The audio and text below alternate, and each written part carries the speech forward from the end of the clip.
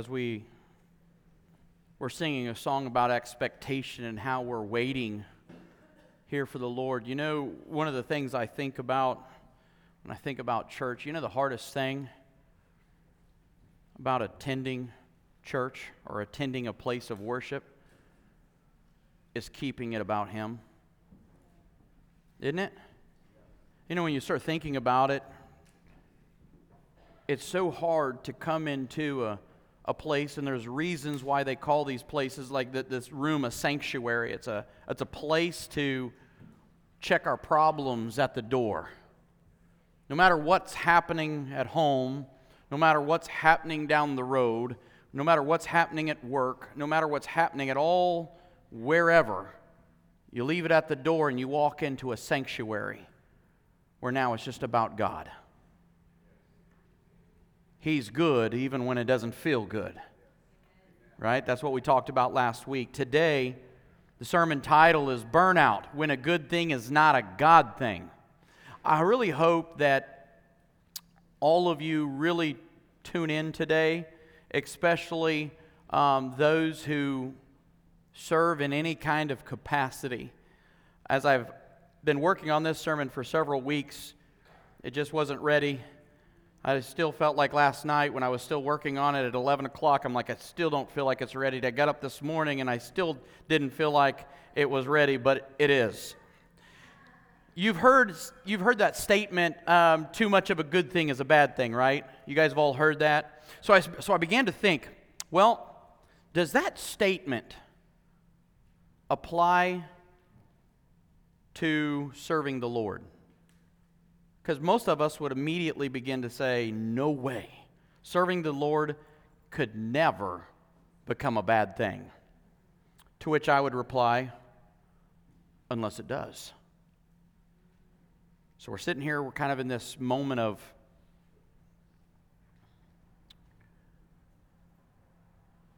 could serving God ever be bad? Could it ever be wrong? Could it ever be a bad thing? How could we say it? How could I ever say anything like that? So let me ask you a few questions.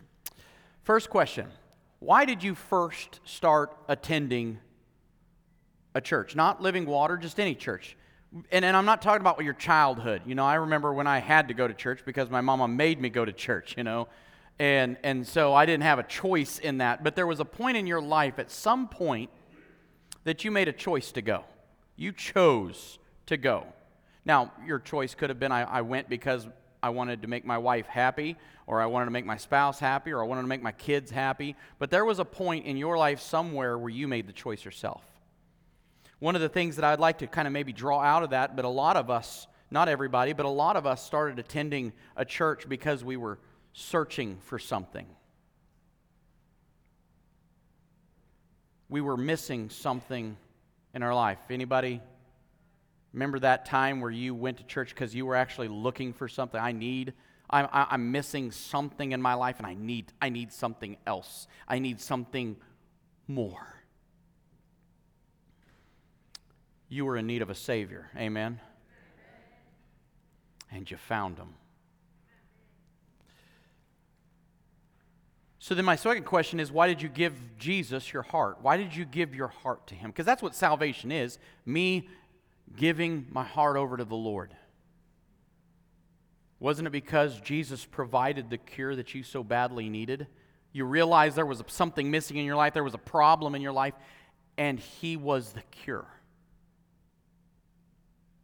And so why wouldn't you, right? Why wouldn't you, when Jesus offers the very thing that you needed? How many of you, when you went to church, some point in your life, you realized that you needed love? You needed to be loved. Anybody? You needed to be loved? How many of you needed grace? Right? How many of you showed up and you needed mercy? You needed somebody to have some mercy because of all the life decisions that you made. How many of you needed forgiveness? You see, how many of you needed salvation? Well, see, the Lord agrees. But see, when we had a reason, there was a reason we began to attend. There was a reason we showed up. I was looking for something. I was searching, and I found it. I found it in a man named Jesus. Everything I was looking for, love, grace, mercy, forgiveness, salvation, redemption, everything that you could possibly look for, you can find it in Jesus. That's why we come. That's why we show up. That's why we worship. And why wouldn't you give your heart to Jesus if He gave you everything you ever needed? Amen, right? Isn't that why we gave our hearts over? Because we were searching. Jesus offered what we were looking for, so we found the solution to our heart issues, and then all of a sudden, we now have it. Don't I want to give back? And then the last question is this: why then did you first start serving? Now, some of you sitting here might say, I haven't started that part of the process. That's okay, we'll get there. Some of you sitting in here saying, well, I haven't started that part yet. I'm just maybe you're in the, well, I'll get there in a little bit, but I'll get ahead of myself. Wasn't it because He already gave you everything and you just wanted to give back? I remember when I first wanted to serve, and I didn't even care what it was. I remember because of what God had done in my heart, how badly I just wanted to give back. The change that He began to make. I mean, how many of you have really felt a change in your life because of God? And then you because of that change that's happening in your life, you wanted to do something. You wanted to give back. When God does something for you, it's kind of like, you want to. I want to. And nobody made me. I wanted to. Isn't that why we start serving? Isn't that why? And then all of a sudden, I remember, and it's so neat as a pastor, I watch people, and I watch them as they go through this progression. Let me just skip to that. I'll just put it on there because I'm going to keep talking about it anyways. There's this spiritual progression. You go from searching, right? And I watch people as they're searching, and you know they're in the searching pattern. They're like, I need something in my life. My life isn't working. I'm searching. And then all of a sudden, you're just like, okay, is it going to be this week? It's going to be in this moment. When is the moment that they're going to find what they've been looking for? Because I know Jesus is the answer. I already know the answer. I've been watching this for years, and it's so amazing to watch somebody, and then all of a sudden, they find it. They found what they were looking for, and to watch the excitement, and then to begin to watch the change as they trust and give themselves over. And you just watch it. It's like a little at a time, and it's just like the giving process can be a long time.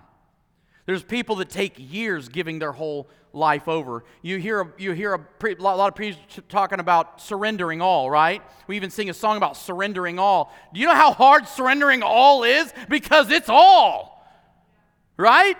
I mean, I thought it's easy to preach on. I'm going to tell you, it's really easy to preach on surrendering all, right, James? I mean, it's easy. It's easy to preach on surrendering all until your kid's sick and you have to surrender your kid. Until you realize as a parent that my children are not even my children, they're His first. They were His before they ever were mine. So guess what? If I'm going to surrender all, I'm surrendering my children into the hands of God. That's a part of surrendering all. That's not easy, especially when they're sick, because you want to control everything. But guess what? I don't have any power. I don't have any control. See, I remember that as I began, the more and more of my heart that I gave to Jesus, the more I wanted to serve Him. And it's not saying that some people have surrendered quite a bit and they're not there ready yet, but I'm just wanting you to see that this is kind of a natural progression that you're going to find in your life. You're going to be searching, you're going to find, and then when you find, you're going to start giving your heart, not giving just financial. I'm just talking about like giving of yourself. And as you give yourself to the Lord, you then begin to want to serve Him. Pretty neat. Every one of you is in some part here. You actually may be at zero. There are some people who attend not searching for anything. Okay? So there is a zero. But I didn't put it on there. So, most people get stuck in the giving stage. We get stuck there. Giving God a little piece. I'm going to trust you with this little aspect, and God, I'm going to give you a little bit more. And we take years giving more and more and more. I like to look at your house, your life like a house. And it's kind of like a lot of times when people say, okay, God, I know that you're the answer. I know that you're all-powerful. I know that you're all-knowing. I know that you're in complete control. I know that you're sovereign. I know all these things. Don't know that I buy into all of it right now because of my actions, but I know it. And so you can come into my house, and you can stay in the guest bedroom. But the attic, that's off limits. That's my stuff, my personal stuff. Don't be in there. Don't come into my bedroom. I don't want you to know what I'm doing in my bedroom. And you're not allowed to come into the basement. Now, we're going to have a family night. It's going to be really cool. We're going to show up we're going to go to church on Sunday. It's going to be real fun, but those are the parameters. You can sometimes have dinner with us, but sometimes not, And so what we do is we kind of have a guideline of a bunch of boundaries and rules that God can have as we open up the doors to our house, right? If you let a guest into your house, you're not letting them go through your file cabinet. You're not letting them in your office. You're not letting them in the bedroom. That's my bedroom. Get out of my room. Get out here, monkey, right? I mean, that's kind of how we operate our lives. Well, that's kind of some ways how we treat the Lord too. God, you can come into my life, but under certain pretenses here. You can make some changes, but not everything. So what we do is we go through a long series of life where we're just God's chipping away at us, and we're just giving little pieces of our heart, and one day the goal is to hopefully I'll surrender all. Because when I surrender all, then I'm really going to want to serve all. And kind of serving, if you think about it, it's kind of the pinnacle peak of what you're looking for. You see in a lot of churches where they talk about how 10% do 90% of the work, and everybody always jokes and laughs, but it's true. A very small percentage does the majority of the things because a lot of people are still stuck in, do I want to give the Lord everything that I am? Do I want to give Him extra time? Do I want to miss out on service? Do I want to miss out on, my time, visiting? And do I want to go to a Sunday? Do I want to get up earlier? And it's all about surrendering, right? Do I want to surrender and give up that time? Do I want to give up more? And so to reach that pinnacle part of serving, which is kind of the goal, how could that ever be a bad thing when you get people finally there? How could it ever be bad if you've worked so hard in helping people walk through all these steps of giving all their life, and then all of a sudden they surrendered their whole heart, now they're serving? How could that ever become a bad thing? What happens when a worship minister no longer singing for the glory of God but for the praise of man? It happens every day. What happens when a preacher's no longer standing on the truth because he's really caught up in tickling everybody's ears and making sure that everybody's happy in the congregation? A preacher can get a church to if we start running into a seating issue, a preacher pretty quickly could ruffle enough feathers to create a lot of extra seats. Truth has a habit of doing that. But then you also I find the same thing as the truth can run people off just as quickly as draws people to it, because a lot of people are really just, they want the truth. Don't color code it, just give it to me. What happens when anyone who serves the Lord has forgotten the why? Hear me, the why that they began to do it anyways.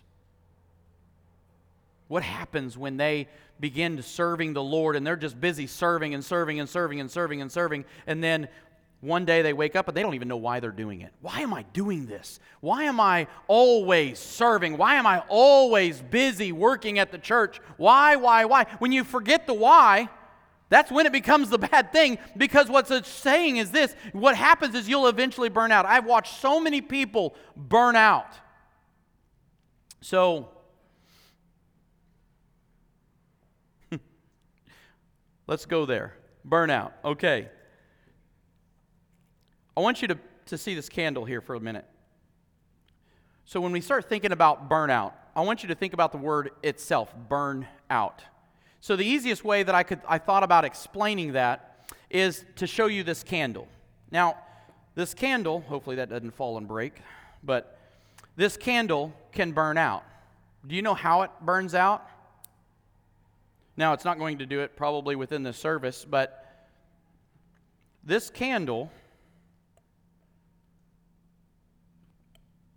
Don't fall over and catch the stage on fire. They would frown upon that. There we go. We'll sit it right there. Now, the only way that can happen, that thing's going to burn out, is when it has completely given all that it has, and it has nothing left. Think about it. When that candle burns, and it just gets smaller and smaller as it goes, because what is it doing? It's giving of itself.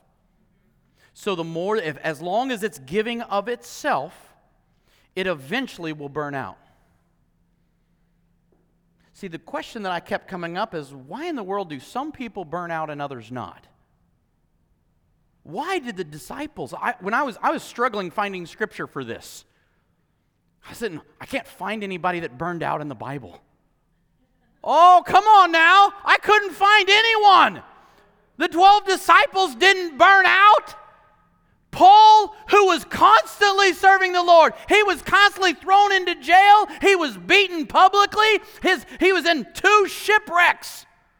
He was bitten by a snake and everybody was waiting for him to die. Jared would have already died. Just seeing the snake, you would have died. Here's the thing is that you read down through the book of Acts and you see how much of these guys, they gave everything they had and they didn't burn out. And now we look around and we burn out all the time. So maybe there's something that the disciples knew or did that we're not. So that's where we're going to go. And that's what we're going to look at. You can burn out of anything. Listen to me. You can burn out of anything. So I know I'm talking a lot to people who serve within the church, because I see all kinds. They do all kinds of conferences to help leaders not burn out.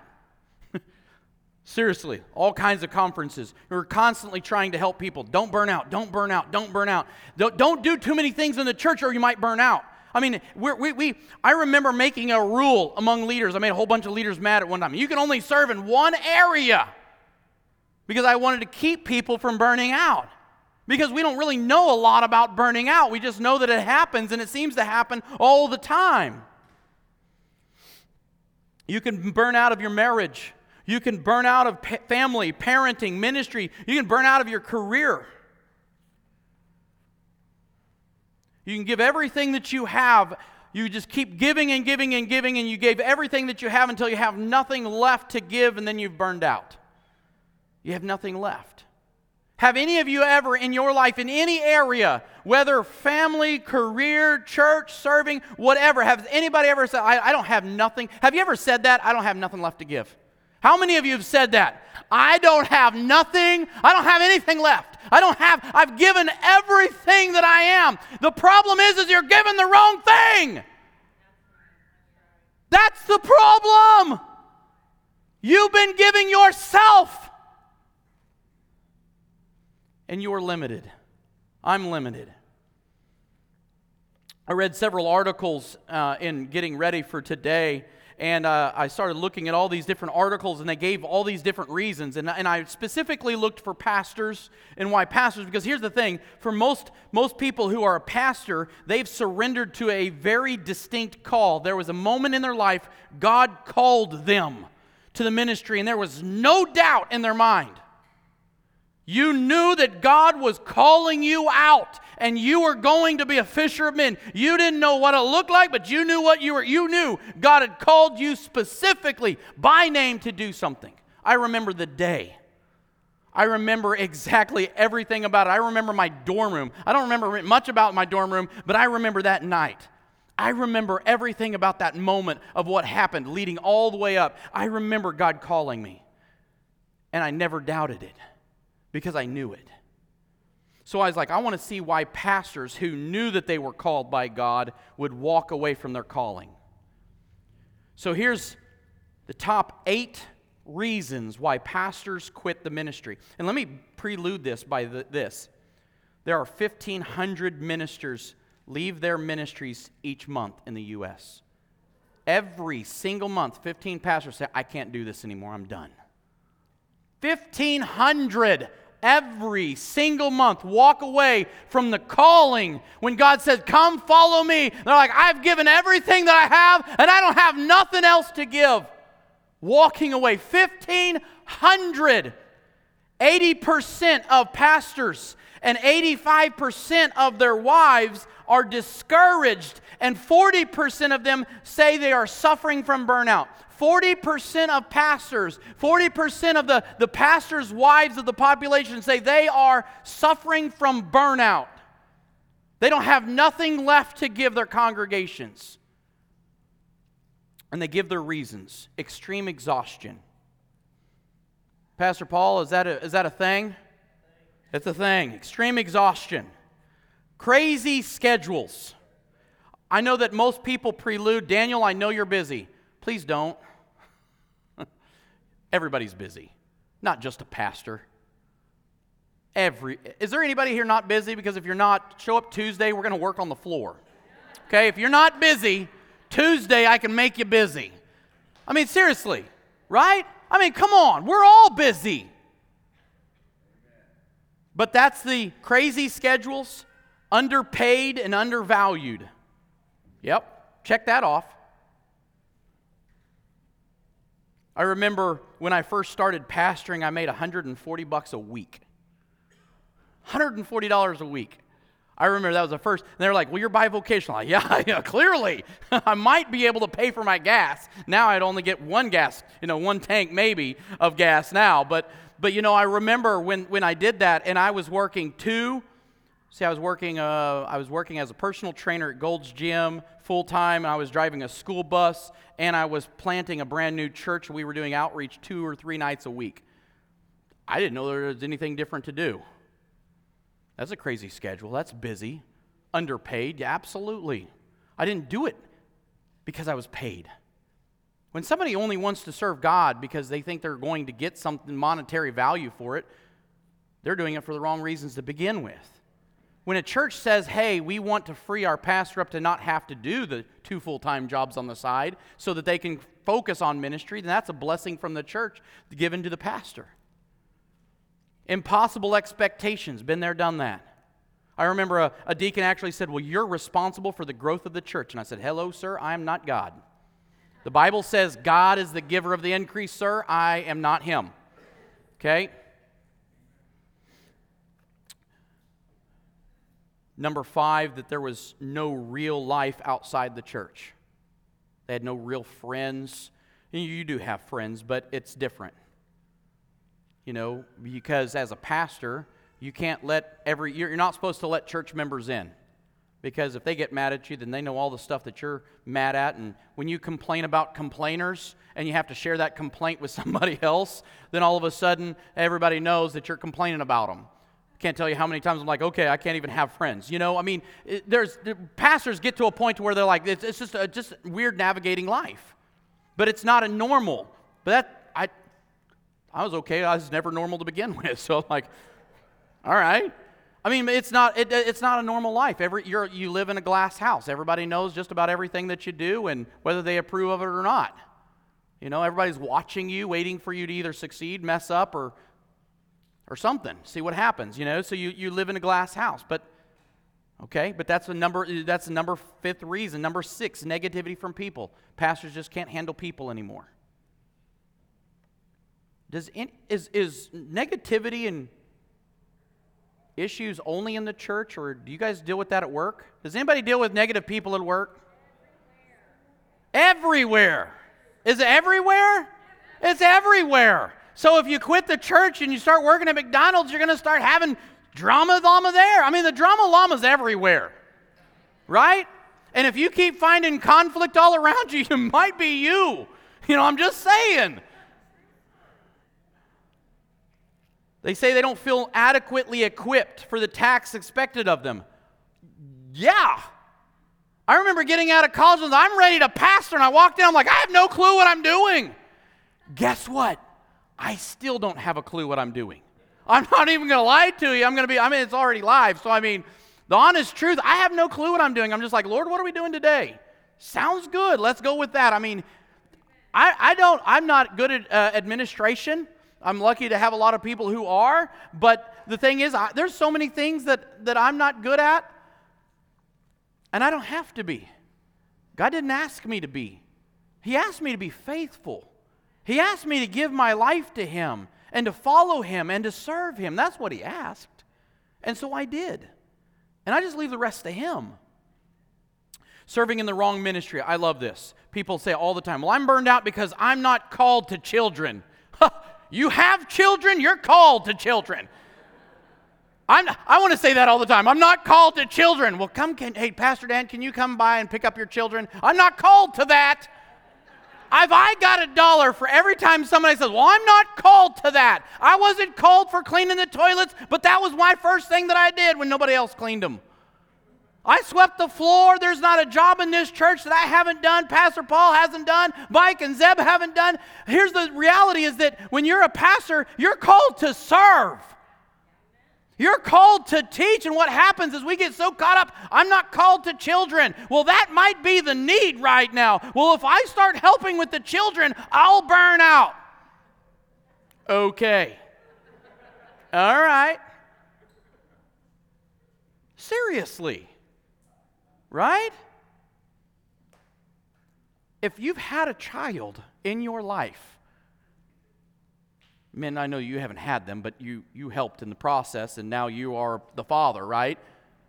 You're called to kids. If you're a grandparent, you're called to kids. And if you start thinking about it, you know what? What could be more important in any church than making sure that the children are raised right in the Word of God? I get so tired of people. I'm not called to that. You're called to follow Jesus, and Jesus washed people's feet. Come on now. He did the worst job in the slavery job. The worst person's job was washing feet. You're like, well, it's not that bad. When you wore sandals down the road, you know who all traveled the road? Camels. Camels traveled the road. Donkeys traveled the road. And I know that our exhaust systems in our cars kind of go up, but the exhaust of the traveling vehicles of that day, the exhaust went down. And you're walking in sandals, and you're walking on poo. Lots and lots of poo. So when you go to somebody's house, you know what smells pretty bad? Your feet. And you know what the lowest slave in the house, you know what his job was? To wash the feet. When you walk in, take your sandals off because they're gross, and you sit down, and the lowest servant in the house kneels down and washes the poo off of your feet, dries your feet, and lets you go on in. Jesus did that. I just don't know that I buy into the whole burnout thing anymore after this week. I've talked about it so many different times in my life, but I just don't know that I get it anymore after this week, and I'm going to show you why, and I'm hoping to change your minds about it as well. So if you're going to take any notes, this is the slide you're going to want. So that's your cue to pull out the pen. Now, some of you are really clever, technology, and you're like, get the phones out, and you're like, zoom in. That was my note taking. I've seen it. It was pretty cool. All right, so here we go. Listen to this. This is it right here. If I have given all that I am to Christ, then I have nothing to give, for I've already given it. How do you burn out if you've already given it all up? Come on. That's all we got. Thank you, guys. Thank you. You guys are a really good crowd. Come on. If you've given the whole part, you remember, you're searching, you found, and now you're in a process of giving your life to Jesus. When you've given Him all of your life, you've already given it, so how can you burn out of it? You've already given it. You don't have it left to give. It's already gone. I already gave it to Jesus. So if He wants to use me up, I'm all His. He's all mine. That's how this works. You following now? We tracking? All right. Second statement. If I have given all that I am to Christ, then what is it that I'm actually giving? If it's not me and I'm not giving me, then who am I giving? We already know the answer. 1, 2, 3. Oh, wow. All right, we're going to start the sermon over. I'm going to go to the first slide. We're going to try to pick up on this. Okay, come on, guys. We know it's Jesus, right? I'm going to give you the answer now. All right, so if it's not me that I'm giving, who is it? 1, 2, 3. Jesus. Wow, guys. Woo, all right. The kids are louder than that. Come on now. All right. Third slide we need to write down. Hold on, okay. All right, I'm going too fast. I'm just going to let this one sink in. All right. I mean, think about this, though. This is really good. If I have given everything that I have to the Lord, it's all His. I've given it up. I've surrendered myself, right? So then now, the second statement, if I've now given all that I am to Christ, then what is it I'm actually giving? We know the answer is Jesus, but look at this. So I'm actually giving what I have received. I'm actually giving what I've received, so it's not even mine. How in the world do we get so caught up in burning out all the time when I'm just giving what I've received? What have I received? What have you received? You received Jesus, so we're giving a lot of Jesus. I'm receiving Jesus and I'm giving Jesus. Receiving and giving. Now, it's not even mine, so it didn't come from me, the thing that I am giving. Now, what if what I'm giving is unlimited? You now answer the question to me, how does one burn out if the thing that they're giving, if this candle is unlimited in wax and wick, how does it burn out? It doesn't, because it's unlimited. See, I'm a funnel. Be the funnel. Funnel cake's good. Be the funnel cake. Oh, that sounds good. Funnel cake. Funnel cake. All right. So how do I burn out of something with an endless supply, right? God is the great sustainer. Now check this out. Psalm 51, 10 through 12, create in me a pure heart, O God, renew a steadfast spirit within me. Here's what David, after he had gotten in a lot of trouble, after he'd made a lot of mistakes in his life, comes to God. He writes this psalm and he says, God, create in me a pure heart. Renew a steadfast spirit within me. Do not cast me from your presence or take your Holy Spirit from me. Restore to me the joy of your salvation and grant me a willing spirit to sustain me. Have you ever thought of God as the great sustainer of your life? Maybe we should. Psalm 54:4, surely God is my help. The Lord is the one who sustains me. Who sustains you? God. He sustains you. How do you burn out if God is your great sustainer? Oh, we don't have a reason, right? Okay. 55:22, Psalm 55. Cast your burden on the Lord, and He shall sustain you. He shall never permit the righteous to be moved. So there's the question. If God is my great sustainer, how do I burn out? I'm going to answer how you burn out. So I don't have a slide for it, but I'm just going to tell you how it works. You burn out when you are giving yourself. That's how it happens all the time. That's why whenever you see burnout, it's because we are burning out of ourselves. I'm serving in my own strength. I'm serving in my own ability, in my own understanding. I'm serving and giving in my own love. Even my love is limited. My wisdom is limited. My understanding is limited. My strength is limited. Everything about me is limited. I'm not the unlimited edition. I'm the limited edition. All right? I'm the edition that you have to crank down manually the window to go down. All right? God, He's the unlimited version, right? So that's what you have to begin to understand, is that you burn out when you stopped giving of Him and you began to give of yourself. When you begin to give of yourself, you will run out. You will get to the point of saying, I have given you all that I have. You will find yourself in your marriage, when God is not the sustainer of your marriage, you'll wake up one day and say, honey, I've given you all that I have and I have nothing left for you. Because God is not the sustainer in the middle of your marriage. When God is not the sustainer, when He's not the one who's sustaining you and holding you, and when you're not operating in His love, His mercy, His grace. Come on now.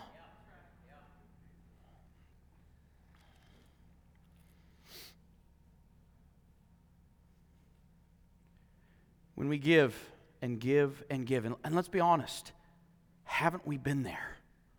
Haven't we? I remember there was a time when my wife and I were in a very bad place. And I even had told her, and it was not that long ago, and I said, Barbara, I can't do this anymore. And I've never said anything like that before, ever. And I said, I think I need to resign from the church. I don't think I can. I know that I can't be a pastor when my house is in such disarray. And she looked at me and she said, no, we're not doing that.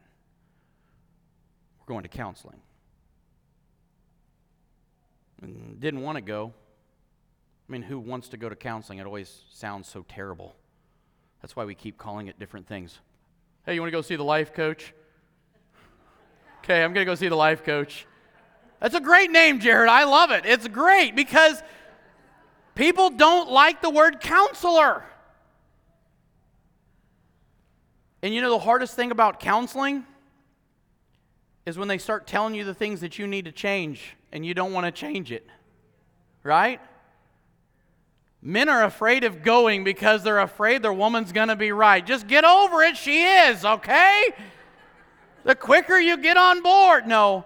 I mean, when we went, they confronted both of us. There was things that we both had to work on. If we didn't work on it, it wasn't going to happen. But you know what? Bottom line, I loved the Lord. She loved the Lord. We weren't loving the Lord together. Until God became the great sustainer and what we needed Him to be right there in the middle, it wasn't going to work.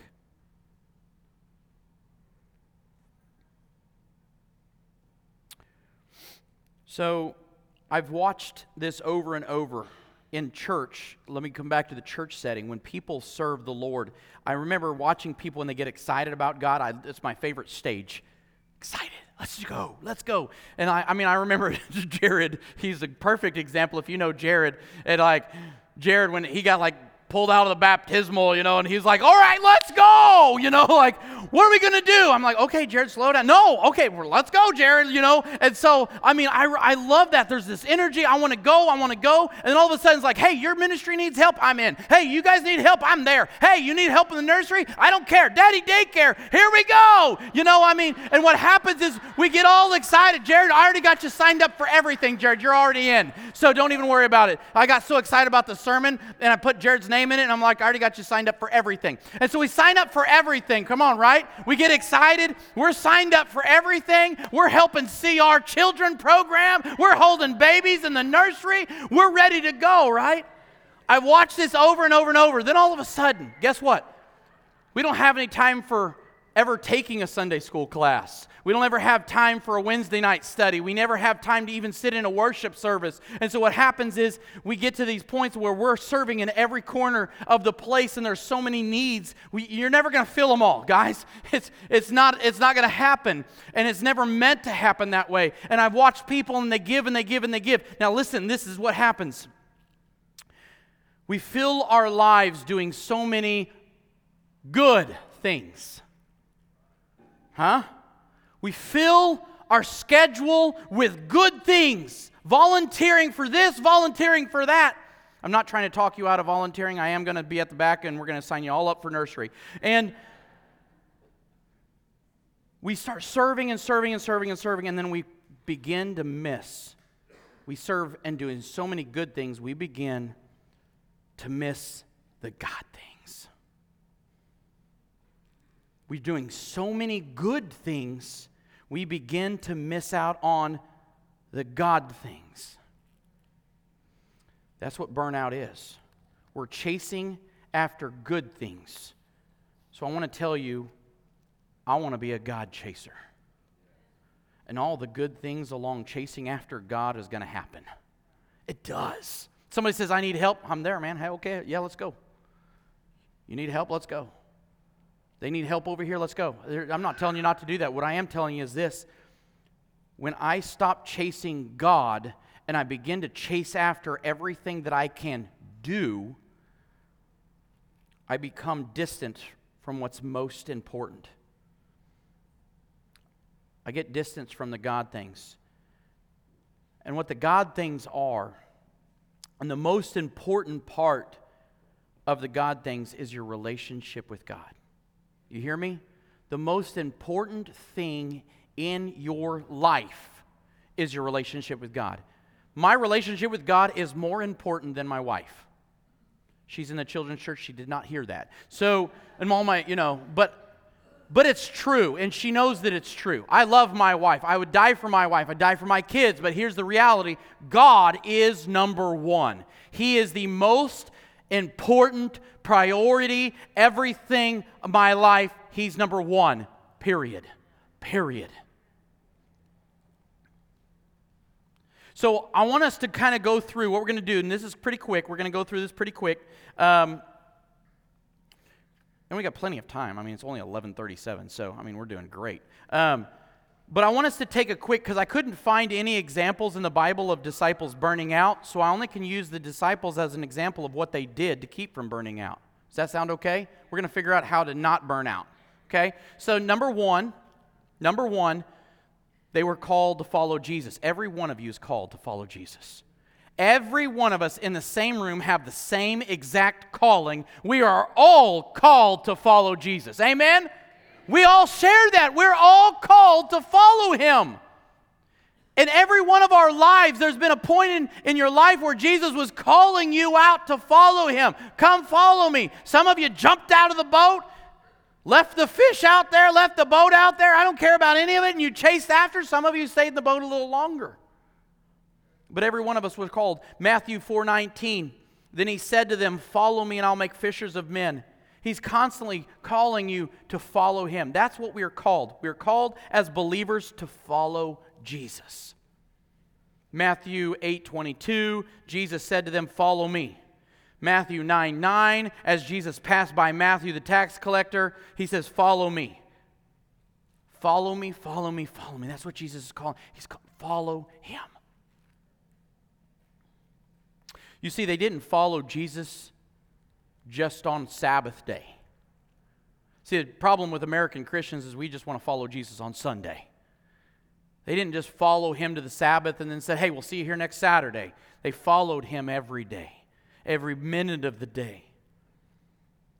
Jesus was their life. See, I'm to follow Jesus on Sunday and Monday too. And the same way that you want to follow Him today is the same way you should follow Him tomorrow and the next. The second thing that we're going to see is that they spent time with Jesus. They spent time with Him. So over 50 times in the Bible, it was like, at that time, they. So He's, over and over and over 50 times throughout just the Gospels, it was describing, at this time, the disciples and Jesus did this, and from that time they did this, and from then, and over and over and over, there's this constant theme going through the whole Gospels. The disciples are with Jesus, spending time with Jesus. The greatest disciples are not made in a classroom. They're made as you go. Hey, you want to come with me onto this visit? Hey, you want to come with me? I'm going over here. Do you want to come with me to this conference? Do you want to come with me? When you invite people into your life and you do life together, you make a lot more disciples than in a classroom setting. What were they doing? They were being discipled. The Greek word for disciple is mathetes. It literally means student or pupil. Matthew 10:24. I like this. It's a good one. The student is not above the teacher, nor a servant above his master. It is enough for the students to be like their... So the disciples were trying to figure out how to be more like Jesus. Your job in following Jesus, and as you spend more time in the morning with Jesus, and at noon with Jesus, and at night with Jesus, and when you get up the next morning, the more time you spend with Jesus, the more you're figuring out how to be like Jesus. That's it. A student is not, you're not above him, you're trying to figure out how to be like him.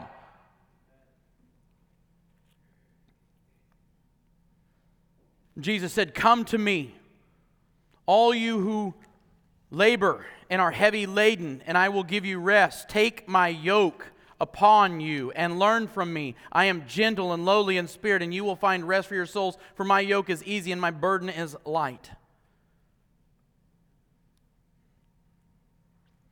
So my question to you is this: how much time are you spending with Jesus?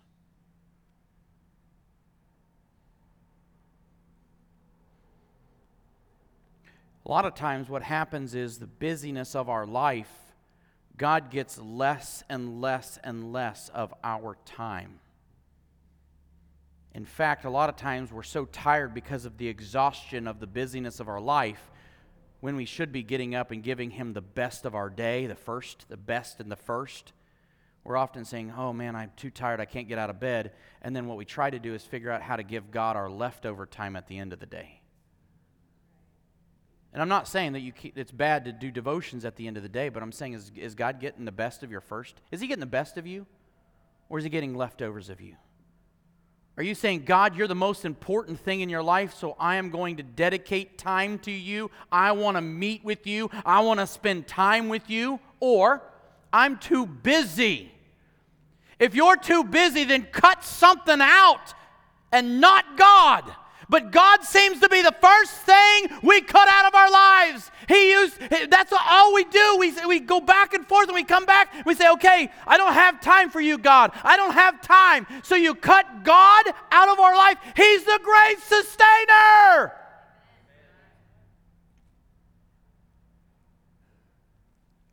It's amazing how we find time. We tell our kids all the time, extracurricular activities are extra. They're not my life. Extra is extra. Sometimes we don't have time for extra. Sometimes the extra becomes not extra. It's just a part of the life. Then all of a sudden you don't have time. The best quote that I've read, and I'm still trying to figure it out, is to ruthlessly eliminate the hurry. I read a book that was like in the introduction of it 2 years ago, and I memorized that because I'm still trying. I'm going to write a book when I figure out how to do this. Ruthlessly eliminate the hurry. So often God gets our leftovers and not our best. And if God's not getting my best and I'm just kind of giving Him whatever's left over, which is not even enough to sustain, then how do I anticipate that that's going to translate into any serving that I'm doing? If Cheyenne does not spend time with the Lord, then she only is offering a song. If I don't have time to spend with the Lord, I'm giving you an opinion. The best thing any minister could ever give you, leaders, write it down. The best thing that any leader in any church of any ministry can give you is to let you know they've spent time with the Lord. If they have spent time with the Lord, that will always be enough to sustain whatever you need. But if I'm only giving God my leftovers, then I only have leftovers to give.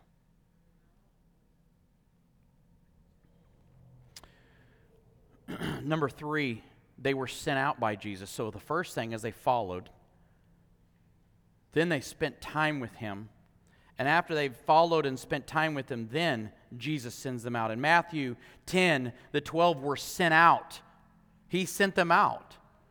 But here's the thing, is they didn't stay out. Look what it says. And as you go, preach, saying the kingdom of heaven is at hand. Heal the sick, cleanse the lepers, raise the dead, cast out demons. Listen to this. Listen, underline it. Freely you have received and freely give. If you are serving out of your own strength, you're missing the mark, because Jesus has freely given to you Himself, and in ministry you freely give Him.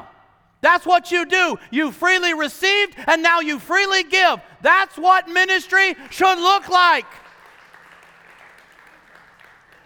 What's so amazing is that they returned even. So not only did he send them out, but they also returned. In Luke, it talks about how in Luke 9, it says, when the apostles returned. You see, a lot of times when we start serving and we start ministering, we never return to Christ. We just keep going and going and going and going, and we think we're the Energizer Bunny, and one day we wake up and we say, I have nothing left to give. I have nothing left. The disciples returned. They went out, preached the word, healed the sick, cleansed the lepers, drove out and cast out the demons, and then they returned to the Lord. All in a day's work. I need to go out, I need to be sent, and I need to return. I need to be sent, and I need to return. They returned and they reported everything that had happened, all the things that they had done. In Luke 10, the very next chapter, Jesus sends out 72 to go with joy. They returned in verse 17 of chapter 10. 72 returned with joy. And they said, even the demons submit to us. And he says, I love this. The very last part, he says this, do not rejoice that the spirits submit to you, but rejoice that your names are written in heaven. You know what's more important than your ability in serving and your ability in ministry and your ability to give and to minister is that your name, the best thing in the entire world is that your name's written in heaven. When we forget that, our ministry is probably not worth a lot.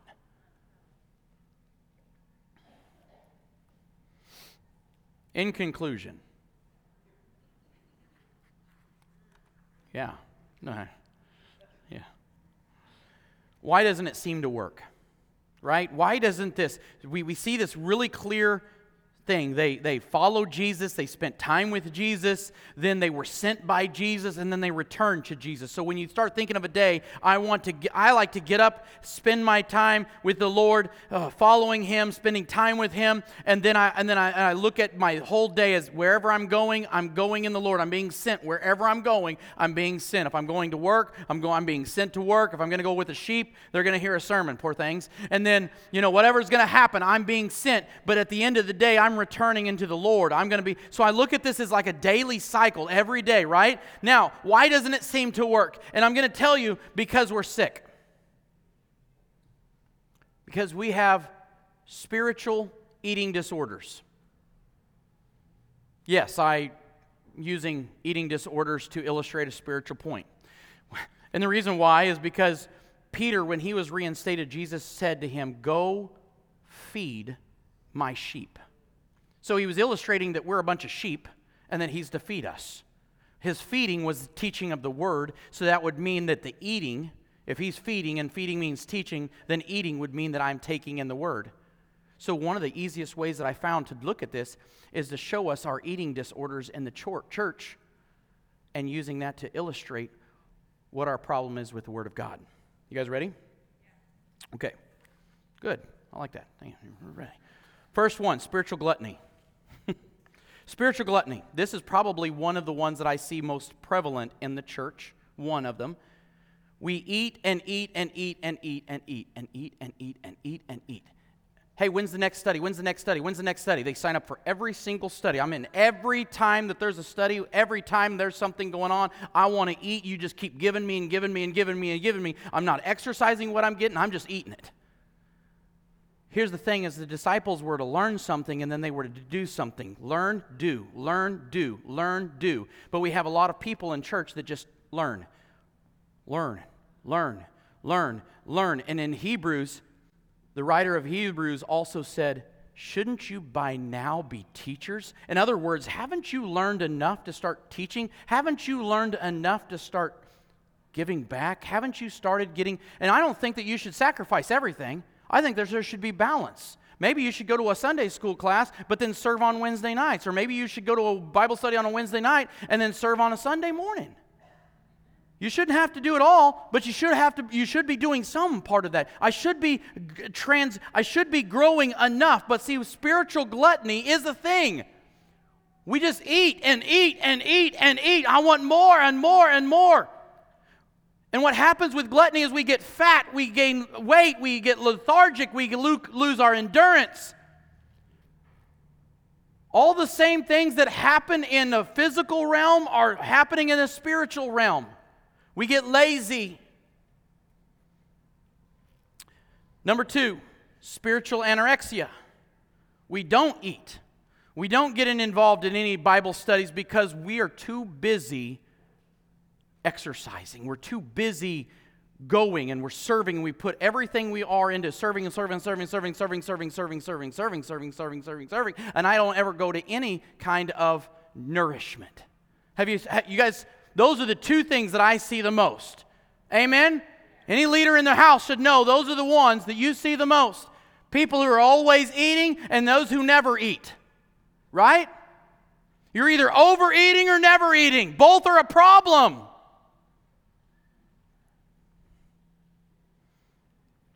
And the other one that I see, spiritual bulimia, when we binge eat everything offered and then we discard it just as fast as we ate it. We want to get rid of it. Well, not that we want to get rid of it, we just don't retain any of it. It's kind of like going to a Bible study and applying nothing that you've learned. Well, what good was that Bible study? If I'm not applying what I'm learning, then what good was that? It was a waste of your time, just to be honest. If I'm not applying, if I'm not looking like, how do I take this? So you may sit here today and you're like, well, I don't serve in church at all. There's something, I guarantee there's something in this sermon that you could have gotten. Everyone, if you come hungry, you'll be fed. Maybe not everything, but there is something here. There's always something if you're hungry.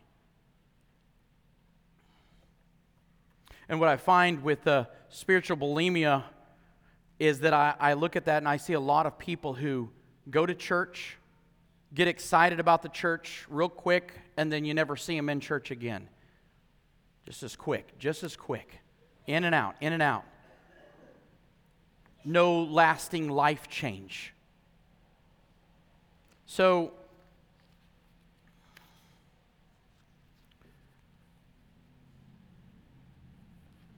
where do we go from here?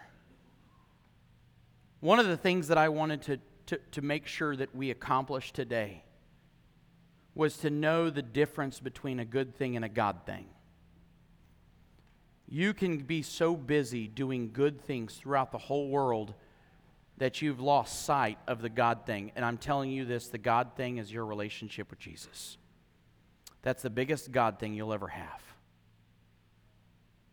If there is anything to accomplish from today, is to make sure that you are taking time, spending time with the Lord every single day.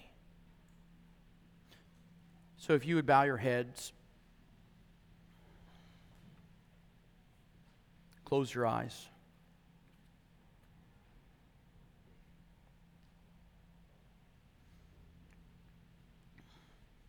I ask you, where do we go from here? Some of you, I know for a fact, right now, have given everything that you have, and you're wore out. I know that a lot of you sitting in this very room right now are at that point saying, I have nothing left to give. Maybe it's in your marriage, maybe it's in your home, maybe it's in your job. I don't know, but some of you sitting in here in this room right this moment are at that breaking, melting point of I have nothing left. Heads bowed, eyes closed. Who is that? Raise your hand. Okay. How many of you feel like you're pretty close? I may not be there yet, but I feel like I am running on fumes. So what I'm here to say is that God is your sustainer. Today you need to make a change in your life. You need to make a change right here, right now, and the change is this. Stop giving of yourself and allow God to flow through you. Allow Him to sustain you. Stop trying to do everything yourself. Let God be the sustainer. So right now, if you feel like you have nothing left to give, I want to encourage you to come to the altar, and I want you to lay it down. God, I'm done. I'm done trying to give myself. I can't do it. I'm done trying to do this by myself. There was a lot more than one that raised their hand a couple of minutes ago. Come on now, don't be scared.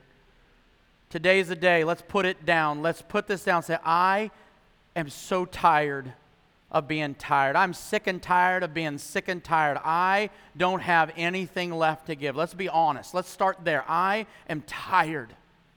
God, I need you to sustain me. I need you to fill me. I need you to take over.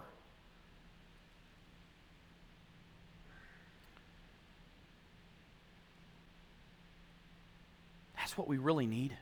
God, I need you to take over. I need you to take over.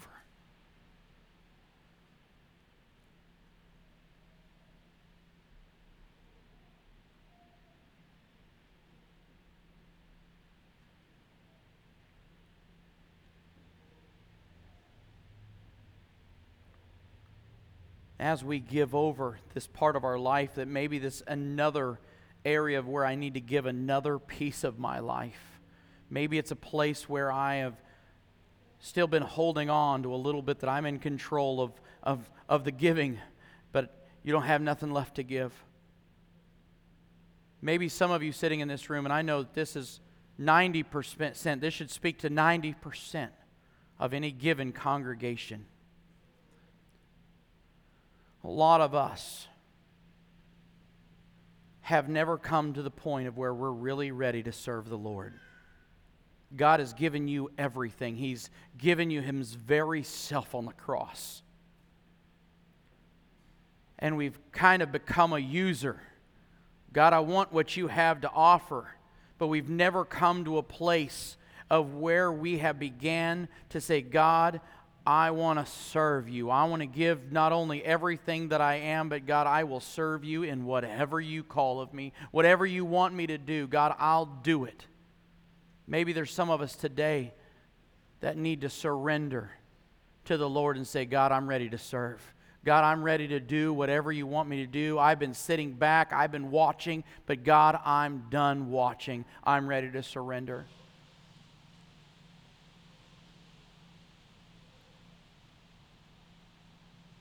And if that's the case, then do it. Push yourself to that next place. Okay, God, here I am. Use me. Here I am, God. Send me. God, use me. So many of us are so used to the American lifestyle of, God, I want to use everything up. I'm a user. And we use and use and use. And God, I want everything that you have to offer. And He's freely giving, but I don't give what I've been freely giving. I freely receive, but now I don't want to give it. Guys, there's more to this life than just receiving. Maybe it's time that some of us learn that. And that next stage of life.